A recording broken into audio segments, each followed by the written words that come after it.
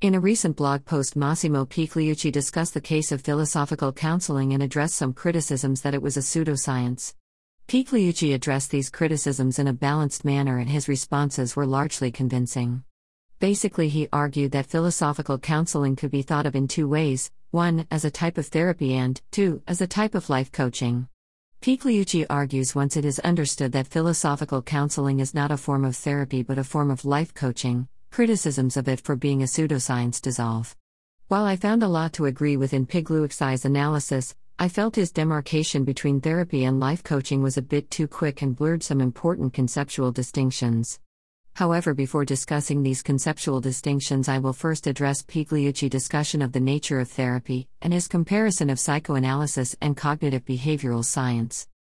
When discussing two forms of therapy, he distinguishes between Freudian psychoanalysis and cognitive behavioral therapy. He makes the claim that while cognitive behavioral therapy is well supported scientifically, some philosophers think that Freudian psychoanalysis is a pseudoscience. A couple of points need to be made about this claim. Firstly, while the cliché still exists that psychoanalysis is unsupported by empirical evidence while CBT is not, there is not as much substance to this cliché as some believe. While it is true that CBT has historically been subject to more empirical testing than psychoanalysis, this is changing. A lot of long-term studies exist which demonstrate that psychoanalysis is as effective as CBT. In this YouTube clip, https://youtube.b/ix5tonhack the case for psychoanalysis, Dr. John Thor Cornelius brings a lot of impressive comparative studies of the long-term treatment with CBT and psychoanalysis. And Cornelius finds that both forms of therapy perform at a par, except in the long term where psychoanalysis outperforms CBT. In the paper by The Efficacy of Psychodynamic Psychotherapy, Dr. Jonathan Shedler again offers compelling evidence of the comparative effectiveness. https://www.appa.org/pubs/journals/releases/amp65-298.pdf. In the website of the Neuropsychoanalytic Association, further evidence for the utility of psychoanalytic psychotherapy is provided. https://npsassociation.org/education-training/suggested reading/the efficacy of psychoanalytic psychodynamic therapies reading list/. Now, this evidence is obviously only the tip of the iceberg, and there is some dispute about the various different studies that have been done. I present it just to counterbalance the implicit suggestion by Pigliucci that psychoanalytic psychotherapy is not evidence-based. Pigliucci's claim that some philosophers think that psychoanalysis is a pseudoscience is certainly true. A prominent proponent of this view is the philosopher Karl Popper, whose criticism of psychoanalysis was that it was not falsifiable. Popper noted that the core sciences made precise claims that were falsifiable in principle. Thus, he noted the falsifiable aspect of the theory of relativity, where light bending around the moon in a particular way at a particular time was a potential way of disproving the theory of relativity. Popper went on to note that a theory is never totally confirmed to be correct, it just becomes better corroborated as it passes more tests. Popper contrasted this scientific behavior with the behavior of psychoanalysts and Marxists who claim to engaging in science. Popper argued that no possible empirical evidence could possibly refute either psychoanalysis or Marxism. It was this supposed dogmatic resistance to refutation that Popper believed stopped psychoanalysis from being a science. Now, 2 points need to be made here. The first is to do with Popper's falsificationist principle. The principle has come under heavy attack from philosophers such as Kuhn, Feyerabend, and Quine. Most philosophers today do not accept Popper's so-called gold standard to distinguish between science and pseudoscience. Furthermore, practicing scientists today have serious disagreements about the importance of Popper's gold standard to distinguish science from pseudoscience. In linguistics, critics of generative grammar note how the theory is shielded from falsification by ad hoc reasoning. The defenders of generative grammar note that Popper's criterion is at odds with actual scientific practice. Thus, defenders of generative grammar argue that they are simply adopting the Galilean method, which has no use for naive falsification. Now, this debate gets very heated, and we don't have time to go into it here. I mention it to illustrate that Popper's philosophy of science is not accepted both by a lot of philosophers and by a lot of scientists. So his falsification argument cannot be assumed to be an automatic defeater of the scientific status of psychoanalysis. But even if we did accept Popper's criterion as 100% correct, it still doesn't demonstrate that psychoanalysis is a pseudoscience. This is because Popper never backed up his criticisms of psychoanalysis with any actual psychoanalytic texts, case studies, etc. This fact surprises a lot of people. Those who have never read Popper think that he somehow demolished the scientific status of psychoanalysis. But this is not true.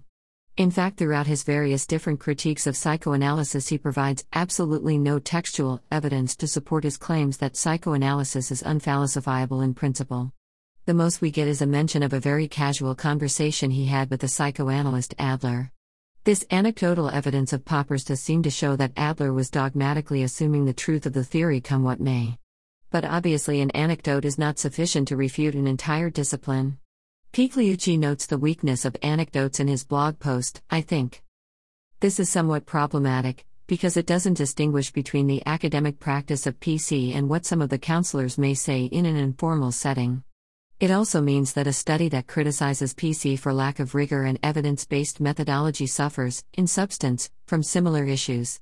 Philosophical counseling is pseudoscience. I think Pigliucci's criticism could apply just as much to Popper too as it does to Roxana and Gerardo. Of course, Pigliucci doesn't explicitly say he is relying on Popper's criticisms of psychoanalysis, he merely notes that some philosophers of science think it is pseudoscience. It is true that some philosophers are critical of the scientific status of psychoanalysis.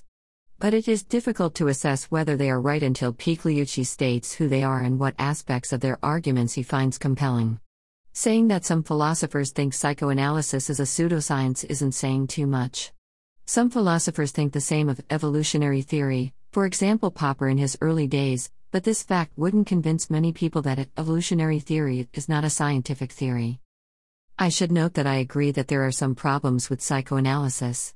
Freud's psychosexual stages of development are almost certainly false. Interestingly, psychoanalyst Daniel Stern in his The Interpersonal World of the Infant rejects some of Freud's speculative developmental theories and replaces them with a combination of detailed observation of children and theories drawn from modern developmental psychology. This fact makes it difficult to take seriously charges that psychoanalytic theory is unfalsifiable. Responsible theorists modify the theory as they learn new facts. There will always be people who refuse to modify their theories as they learn more about the world, but such people unfortunately exist in all areas of scientific research. Another difficulty with psychoanalysis is its reliance on implausible homunculus such as censors, egos, superegos, etc. Again, even here there is some interesting philosophical research done to integrate psychoanalysis with standard cognitive science. A good example of this work is Visa Talvite's book Freudian Unconscious and Cognitive Neuroscience, which treats things like censors using Dennett's stance approach. In some, psychoanalysis is in better shape than Pigliucci wants to acknowledge, though it, like any field of inquiry, it still has its problems. Thus far I have been arguing that psychoanalysis and CBT are on a par with each other in terms of their scientific status. But I have been presenting psychoanalysis as too narrow a field. Not every psychoanalyst conceives it as a scientific discipline. Some psychoanalysts rather conceptualize their subject as a form of hermeneutics, while others wed the theory to existentialism and phenomenology as opposed to biology. These psychoanalysts reject a lot of Freud's mechanistic explanations and focus instead on the intersubjective clinical setting where clients reveal themselves to their therapist. It is interesting, when developing his claim that philosophical counseling is a form of life coaching, Pigliucci notes that it is a humanistic discipline, and one that doesn't make claims of efficacy. The reason for this, he argues, is that efficaciousness will vary from person to person, depending on the needs of the client and the philosophical approach both the client and the counselor find useful. He also notes that philosophical counseling as a form of life coaching doesn't deal with actual psychopathology, and that this is a key difference between it and therapy. He further notes ordinary problems of life should not be medicalized. Philosophical counseling in this sense sounds somewhat like the type of psychoanalysis favored by intersubjective system theorist Robert Stoloro.